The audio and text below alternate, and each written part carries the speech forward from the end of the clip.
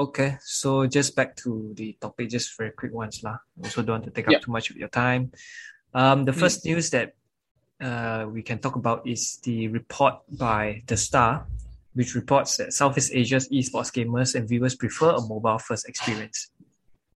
So the report says that it's a white paper produced by Tencent, so that 82% of Southeast Asia total online population played mobile games and 39% were mobile first. And then the 6 major markets include Malaysia. And unlike the NA and Western Europe scene where it's PC first, which they say is because they have more sophisticated IT infrastructure, and that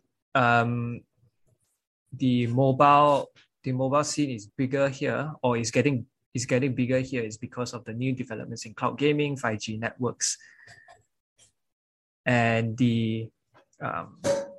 and although that the more popular esports titles here is Dota 2, League of Legends, and CS:GO, but the most watched esports titles were mobile games, PUBG Mobile and MLBB.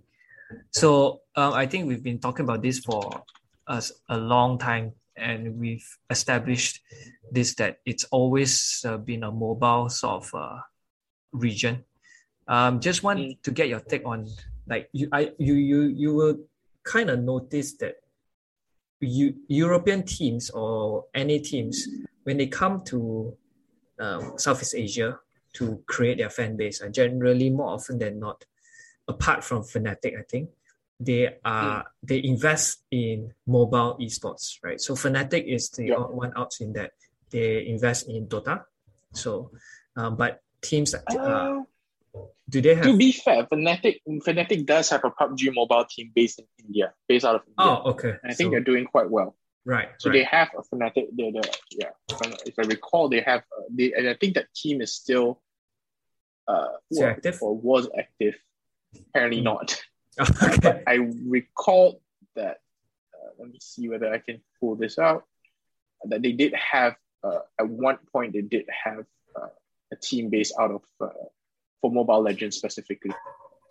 Okay. So I suppose that's the direction also. But other teams. No, Mobile Legends. It was a PUBG, right? PUBG Mobile. Yeah. So other teams like Team Secret, I think even you do a alliance. These are all generally EU teams. They invest in mobile. When they come to the region, it's mobile. Just want to get your insight, your view, that whether or not we will achieve sort of like the PC first kind of status like the EU and the NA scene, or that we are like kind of like stuck in like this mobile first kind of region, which is, I mean, like, not to say that it's a sad thing or the bad thing, but it does says a lot about our IT infrastructure, right? It's because our IT or tech side, we are not established enough to be able to compete with the other regions. I think that may be too far of an argument, in my opinion. I think the one thing that I will say is it's not. I don't think financial or at least technological access is an issue. Rather, I will say that the priority is more for phones than to a computer. I mean, you have Razer, you have things like Huawei, have things. I can't remember which other one of the Chinese brands have come out. Have also started a new line of gaming-centric phones. That is not new. That is upcoming, and those are not cheap per se as well. You have Razer generating new phones which are meant as gaming phones. So talking about equipment, talking about the setup, I think it's not so much about the access anymore. It's more so that just people prefer the convenience or prefer that ability to play on a phone, and hence mobile games as a whole in this region is picking up. I think it also plays a little bit into lifestyle. I don't know if you would agree with me on that. I think a little bit more into lifestyle as well as how of the convenience of wherever we can do it. Whether it is a 20-minute lunch, like you have an hour lunch break, you can have a half an hour lunch and then spend the other half an hour playing one game instead of instead of setting up a whole PC, going to a specific space to play PC for that 1 hour game, and for all you know, your lunch hour is gone from the moment you get into queue. So I think that is another thing that I would think does play a role, especially our growing gaming community. We've had people from Gen Bija, we had from Vijaya Dragons Wild Rift also coming to say that the focus market, the one thing that they both said was what's the target market here. Students, financially, yes, maybe games, maybe computers may not be big of an access, and as you know, you can afford a computer, but your computer may not be equipped to play a game. But phones, with a bare minimum setting, you're able to enjoy the game as well. But like I said, I'm sure with all these people who are going into the competitive scene, who really want to play it as a proper thing, they also have the access to phones, to tablets. I had a friend, right, who at that time we were all playing PUBG Mobile, right? I had a friend who ended up buying an iPad. Well, of course, for other purposes as well, but he ended up using the iPad to play PUBG Mobile because he felt it was better. So, I think that also kind of puts the thing like maybe not so much financial, but more of people's preference into how they want to play the game. And I would say that it definitely gives a lot more options. You have people who play with 5 fingers on the screen on an iPad for PUBG, and you have people like myself who are still a little bit slow with the 2 thumbs and you sometimes use the extra finger, but that's about it lah. Dude, there's a Razer Finger Steve also, you can check it out. Yeah, so that will help. Definitely, they will help lah. Yeah. I totally agree with you lah. I think it's more of a accessibility and lifestyle kind of thing. I also remember back in my few years ago when Mobile Legends first came out. Whenever I'm stressed at work, I also just take that 20 minutes off to play some Mobile Legend. Like it's just a 20-minute very quick game, and it's also as well accelerated or sustained by other these gaming brands as well, like Razer coming out with utilities to help or improve or enhance your mobile gaming experience. So people have lightweight mice now. Now we have sleeves for the fingers. So right. Who's faster? Who's faster now? Yeah, when I actually first saw the Razer Finger Steve, right, I thought it was a joke, honestly. But okay, but I suppose if it helps, then Razer's just doing a good job in their advertising and marketing strategy, I guess. I'm not sure. I'm not sure how well they're gonna sell these things. It just looks very funny to me. But if it's being sold at a good rate, then good for them lah. Yeah, it's a non-slip. It's non-slip, so it's your non-slip finger's not going to go anywhere else. So, and I mean, you have the other accessories, like you mentioned. They have the accessories where the case has more airflow, so it doesn't heat up as fast. That kind of. Yeah, so I think it's definitely not limited. It's definitely. I think the next kind of things that I would like to say, we want to think about mobile gaming as well, is the integration of the big teams. I know this is a bit splitting away from what we're talking about, but there is this one device. So basically, the idea of it is going to be kind of like another Switch concept, right? It's going to be a new device. I don't think it's launched yet, but I've seen certain videos of it. Is it it's called Valve? Valve's? Yeah, that's right. The Valve Steam Deck, right? Yeah. Okay. So I don't think it's live yet, but I know people have, they've seen it right now. And the concept of it is if you ask me, that is kind of the kind of things with how Switch is very popular as well.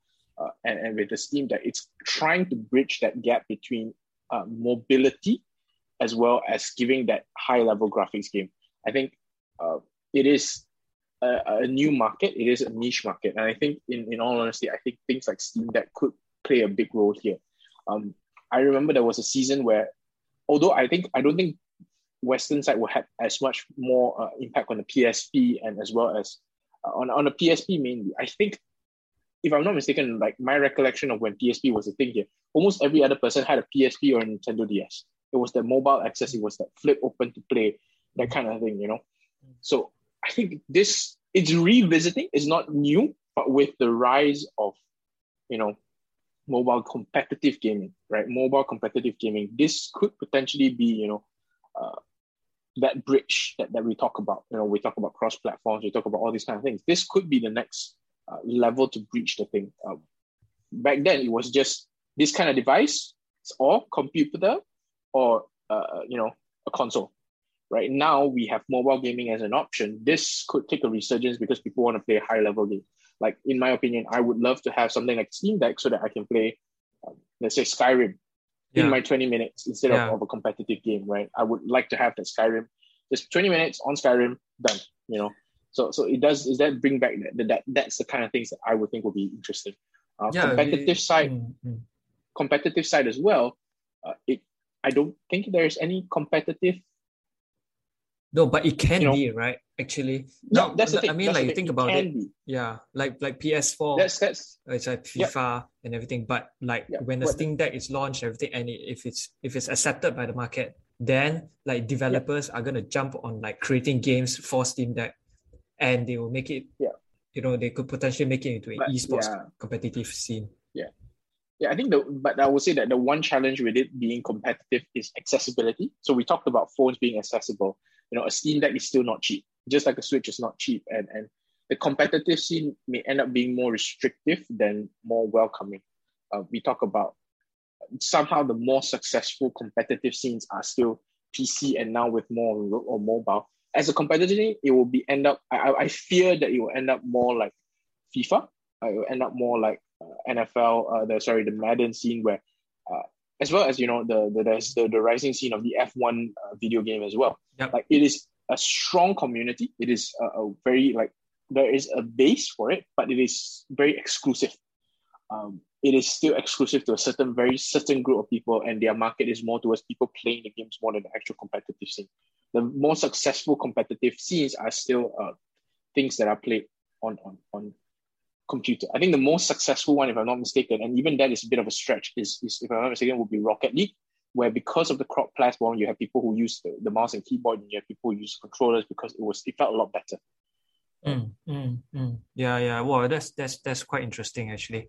I've never really thought about it in that angle as well, but it can truly be open up a new channel or avenue for game developers to explore in terms of like wanting to create a new or sort of esports kind of scene through Steam Deck or like even Nintendo Switch, right? Well, that's. I think the one game that I think we can look at is the Pokemon game, Pokemon Unite, which is getting a bit of a following. I'm not sure if there's any esports yet, but it's definitely going to be. Yeah, I think it's definitely going to be. Because it's a mobile, right? It's a mobile concept. It is touted to come to what do you call that? Mobile phones as well. So it's not like but what they have said is based on an article back in July last year. They won't have esports focus, but will have esports potential, like what we just highlighted. It may not have the esports focus, but will still have the esports potential. So I think this is probably one of the first few games, at least in a Steam, at least on this Steam Deck, at least on this Switch level, that we're going to see whether, how, if they go into it, how big of a following will our traditional long-standing organizations take a step into that as well.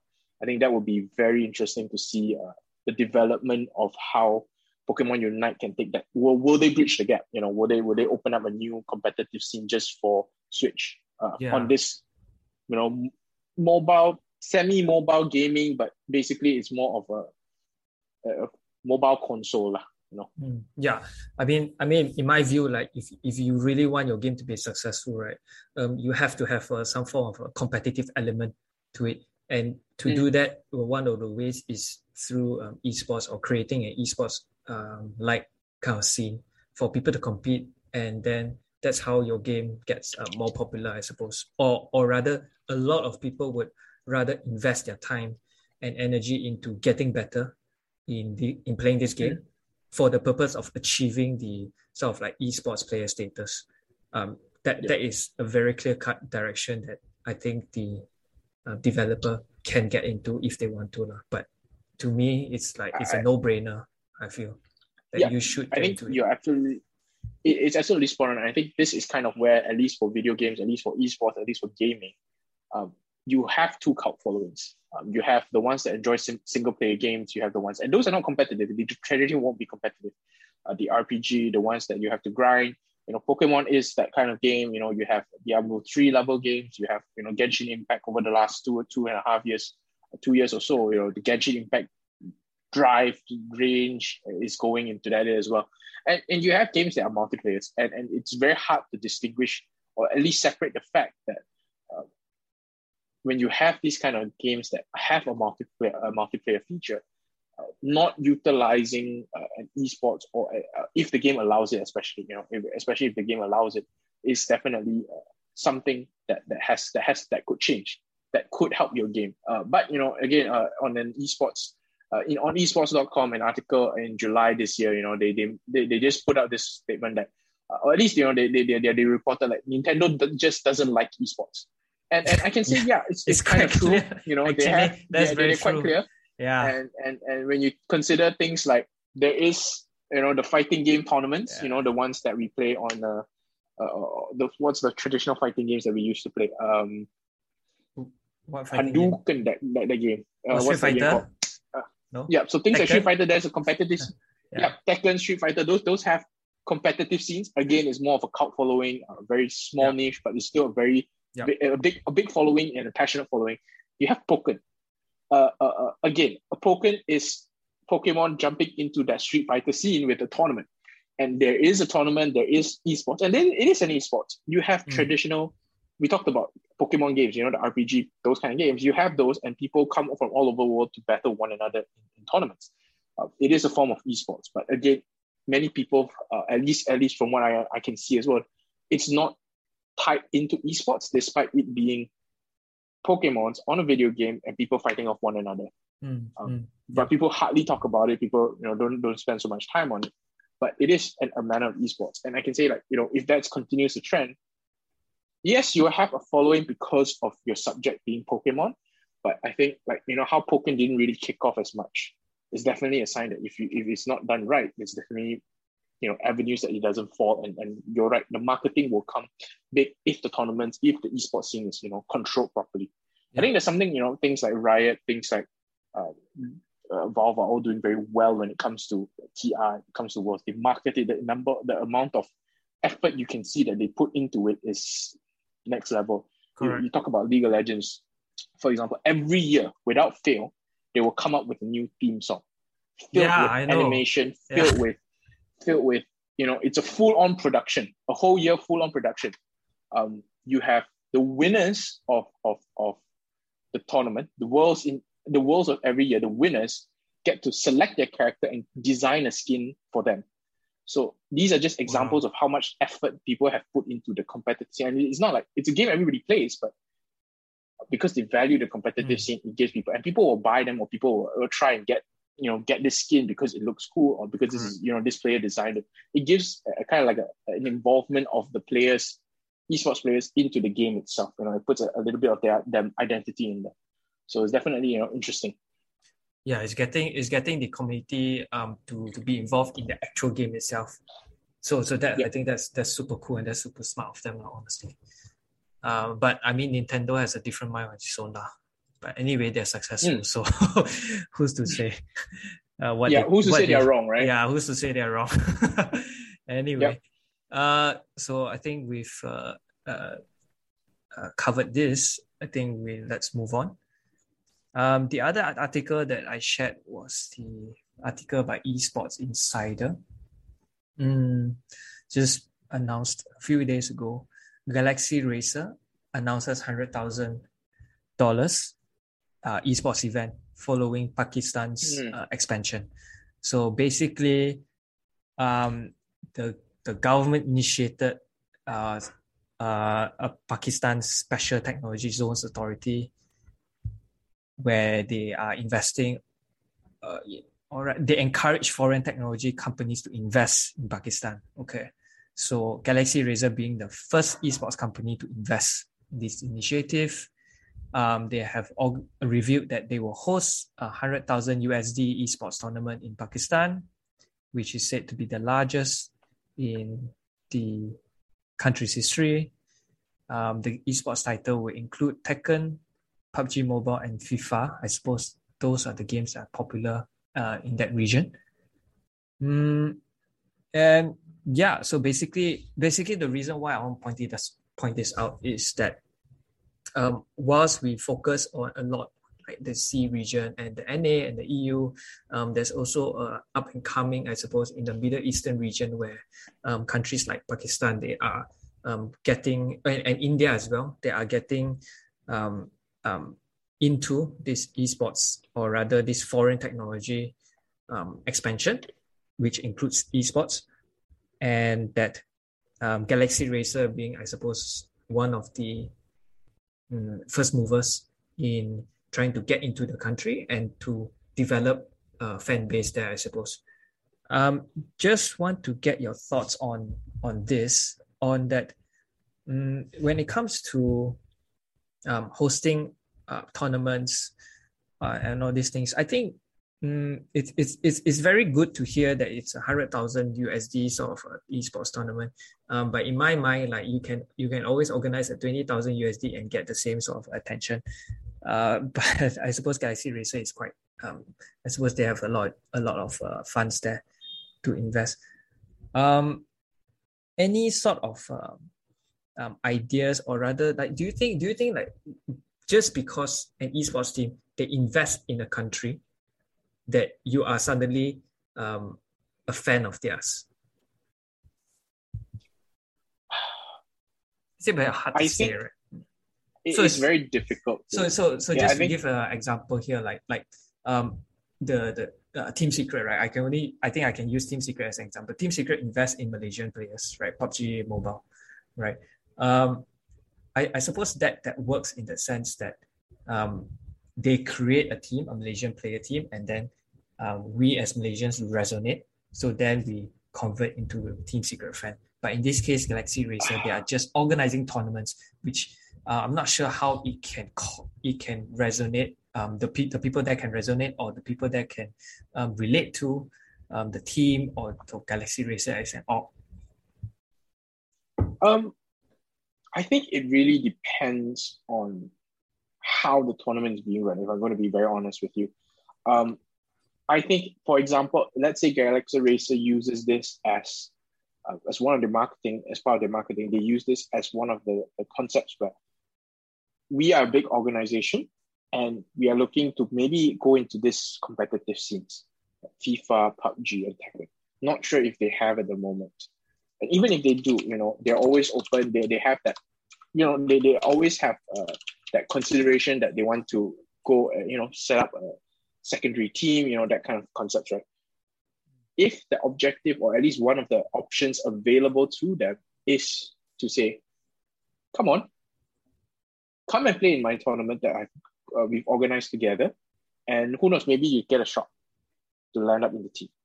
Yeah, I think that will be a very different story to tell. Right. On that angle, that would be from that angle. I think that would definitely generate a lot of interesting views, a lot of interesting people to consider, because I'll be like, hey, they're giving me a shot.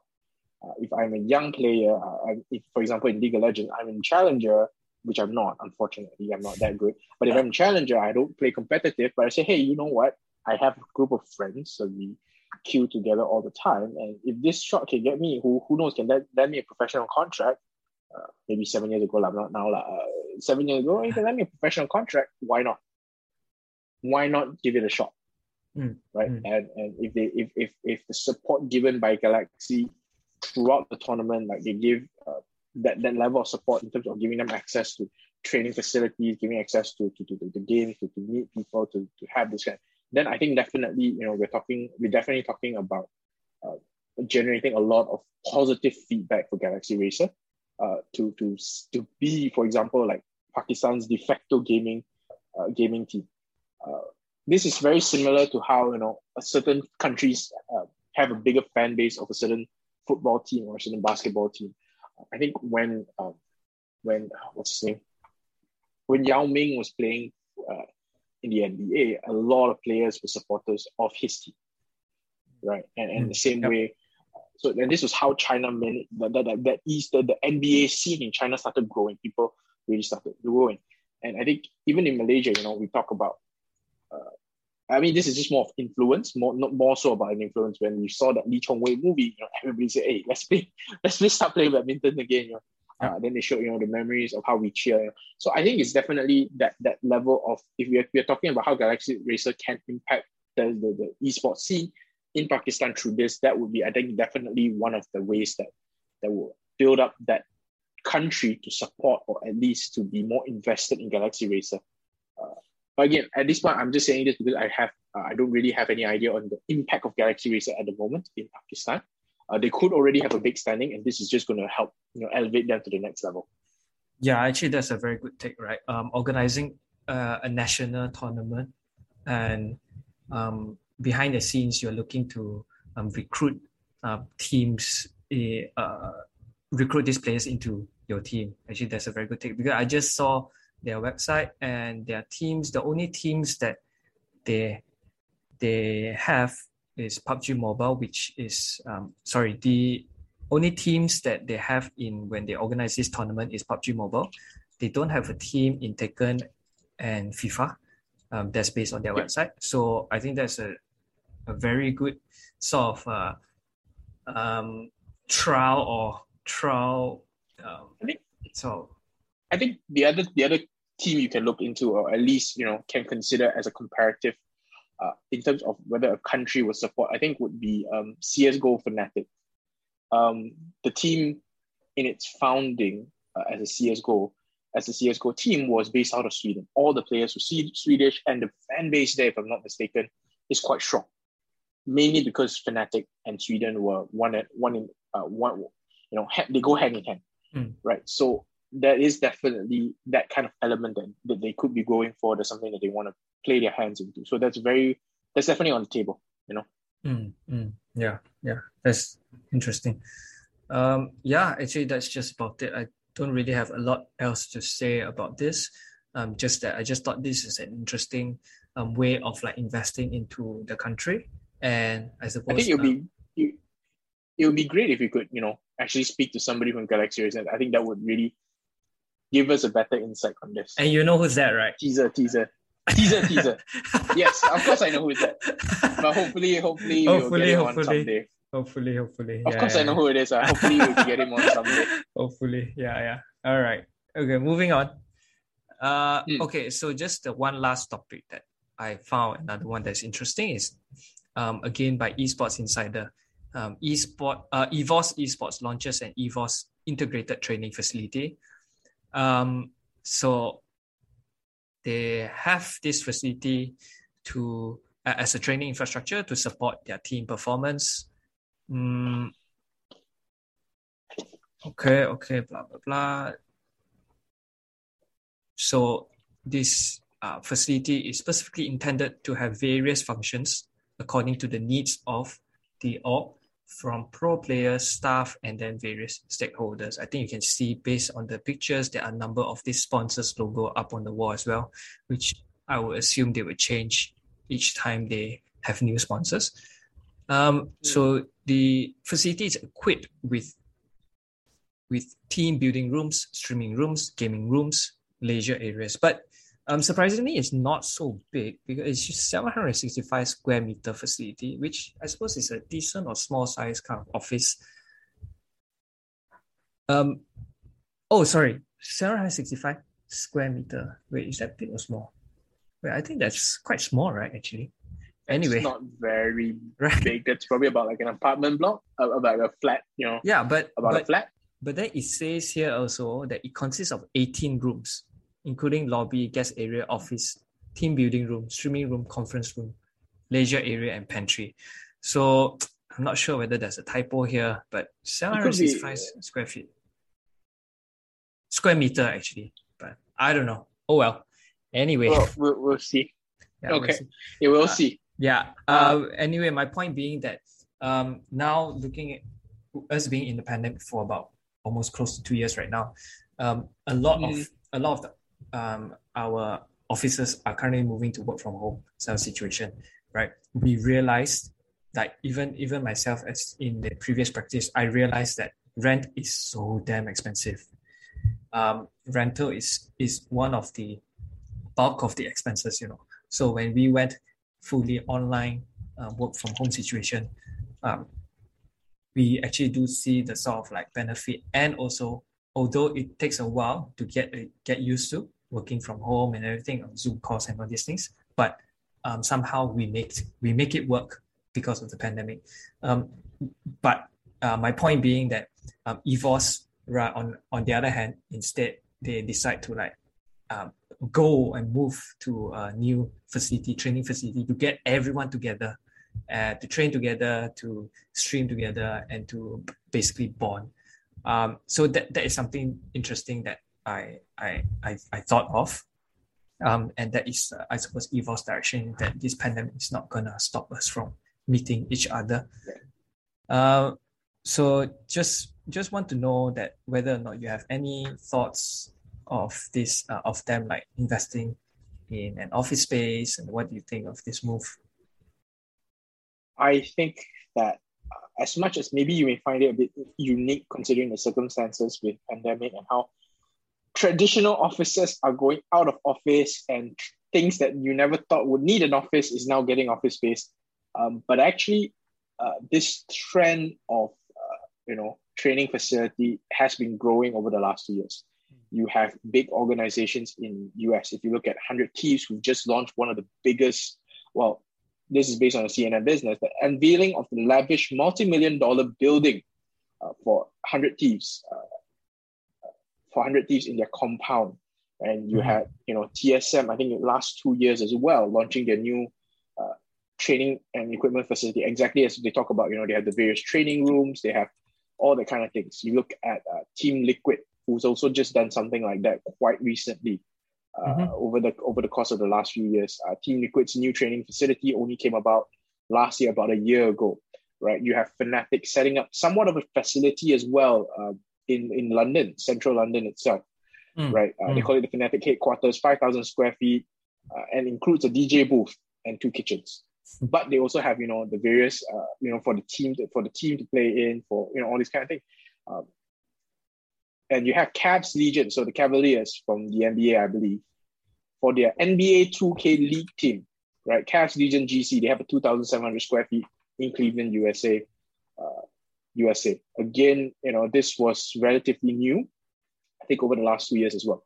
I think my point is that is the dynamic shifting to this kind of concepts, this kind of things for the gaming community.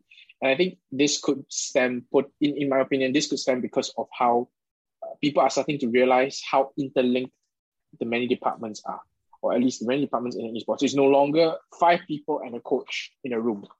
That's no longer the situation. Now we are in a situation where you have 5 players, a coach, a coaching support team. Yeah. On top of that, you have an analyst team. You have a psychologist. They have an internal psychologist. They have a dietitian. They have a kitchen staff. Right. The team is expanding. Then you have merchandising. Some people do the merchandising. They have to make sure that the merchandise get to the players. And just like how they always say, like, every football player will get a new jersey at the start of every game. They don't necessarily wash everything. Same concept. They may get the same kind of thing, treatment. And also the aspect of the training concept. It is still a team game. You need the 5 people to be in a room. As much as they can play online, the minimization of lag, the minimization of ping, to have the least amount of ping, is a big factor in video games. If your teammate is playing from a poor location and the other guy is playing with 200 ping, you're playing with 100 ping, no matter how much you scrim, you're never going to be on the same page. Right? So I think all of this taken into account changes the dynamic, and people said, the one reason training facilities were built up, I believe at least, is that they want to take care of everything else so that the players and the team can focus on winning. So this is kind of where these teams are going back towards what we call the traditional football, traditional sports team, where they want to provide everything for the players. They want to take proper care of them. And all they have to do and all they have to focus on is to play the game and win. Yeah. You look at, I like to watch these videos on YouTube, NFL, how they operate a training facility in the NFL. And it's so amazing, the size of the facility, what they have. If you look at one of the recent ones I saw was, I believe it was the Cowboys. Yeah, I think it was the Cowboys or the Colts, one of the NFL teams. If I'm not mistaken, it's the Cowboys. They have a whole setup of an in-house training facility, an NFL-sized pitch of indoor training facility, and on top of that, they have an NFL-sized pitch outside the training facility, not including the one in their main stadium. Oh, that's insane. Right? Wow. Yeah, so that's the kind of thing that they're talking about. And I think it is more so that we are the more appropriate similarity we should draw is how it is drawing closer to esports rather than it is differing from what office than traditional work is separating itself from the office space. Yeah. So I think that's kind of the more interesting thing to me. And it's like I said, it's been a common trend over the last 2 years of people investing there. But it all started with gaming houses. Yeah. Even Malaysia, I know Fnatic Malaysia had a gaming house here as well. Yeah, correct. So that was the start. That was the start of all of this, at least for the esports community. Yeah, so I agree with you as well. Actually, in fact, what this helps is also to reduce friction, I suppose. Instead of just being on calls in Discord, you can immediately discuss strategies face-to-face, things like that. I think that helps in terms of teamwork as well. And I think that's what they are heading towards as well in terms of the esports side of things. So yeah, that's quite interesting that we are heading in that direction as well, the esports scene, that investing heavily into training facilities, and hopefully one day, maybe, my take is that they will, or most likely would have a sort of like home arena or stadium where fans can actually go and watch them play. And then they come back to these training facilities to train, and then they have their own dedicated home stadium. I do have one kind of like minor comment on this. I think it's just more of like the next step. We talk about them, unlike teams in America, many of the other teams like Fnatic, like Secret, and all these kind of organizations, their teams are all over the world. Yeah. They don't necessarily are bound to a place. We talk about how Fnatic had an India team, PUBG, we had a Fnatic Malaysian Dota team.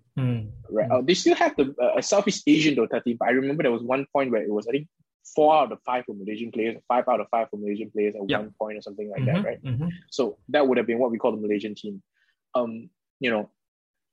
They are all over the world. It's difficult to have something like an NFL level facility in every single one of those. It's difficult to have a headquarters in every single one of those. I hope there will be one day, but I can also understand commercially, financially, it may not be the wisest. But I think that's kind of where your thought process. I think this is what Fnatic did as well with their headquarters. They have the features of a training facility, but what they always have this thing called watch parties. And that's one thing that I'm sure all of those TSM facilities, whenever their teams are playing, for example, in Worlds and things like that, they'll have watch parties. And they will just invite people over. The fans can come in, buy a ticket, watch together with the team, watch together with, whoever the Fnatic people, So I think that's kind of, as much as I would like to see a bigger concept of that, I think it's also limited by how much or how effective it is to have a fixed facility. I think in America, it's a bit more different because you're in America, your facility, you can go from, most competitive scenes, or at least the most of the tournaments are played in California or that region. So a facility there will not be an issue. But for Fnatic, for example, you're not going to have our Malaysian Dota team fly to London every other week just for training. Yeah, right. True. So that's kind of where that is kind of where I think they will have to take the next step, and they will have to branch out and see, what's the next availability. I think one of it will be something that is already in existence, a virtual space, but I think it can be taken to another level with a virtual fan base, a virtual space that each organization kind of controls over. Yeah. Actually, that's quite interesting as well to think about that. Esports is not just like a traditional sports, right? Where traditional sports teams that are based in one location, but in esports they are they can theoretically based everywhere in the world, and that comes with finance, investment risk. So something to think about. But EVOS, I think they've made it clear that even though EVOS, I think it's a sort of like a Singaporean, but they started their fan base in Indonesia, and I think that's where the training facility is. If I'm not mistaken, it's in it's in Jakarta. So that's where they are placing their, I suppose, HQ, because that's where most of their fan base are. The fan base is. So yeah, that's interesting.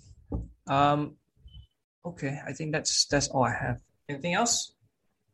No, I think we talk. I think it's a good covering of the continued rise of mobile games in our region, as well as continued rise, as well as the organizations in our regions taking the next step to formalize or to recognize that the training facility is definitely a next step that people want to go for to provide support for their players.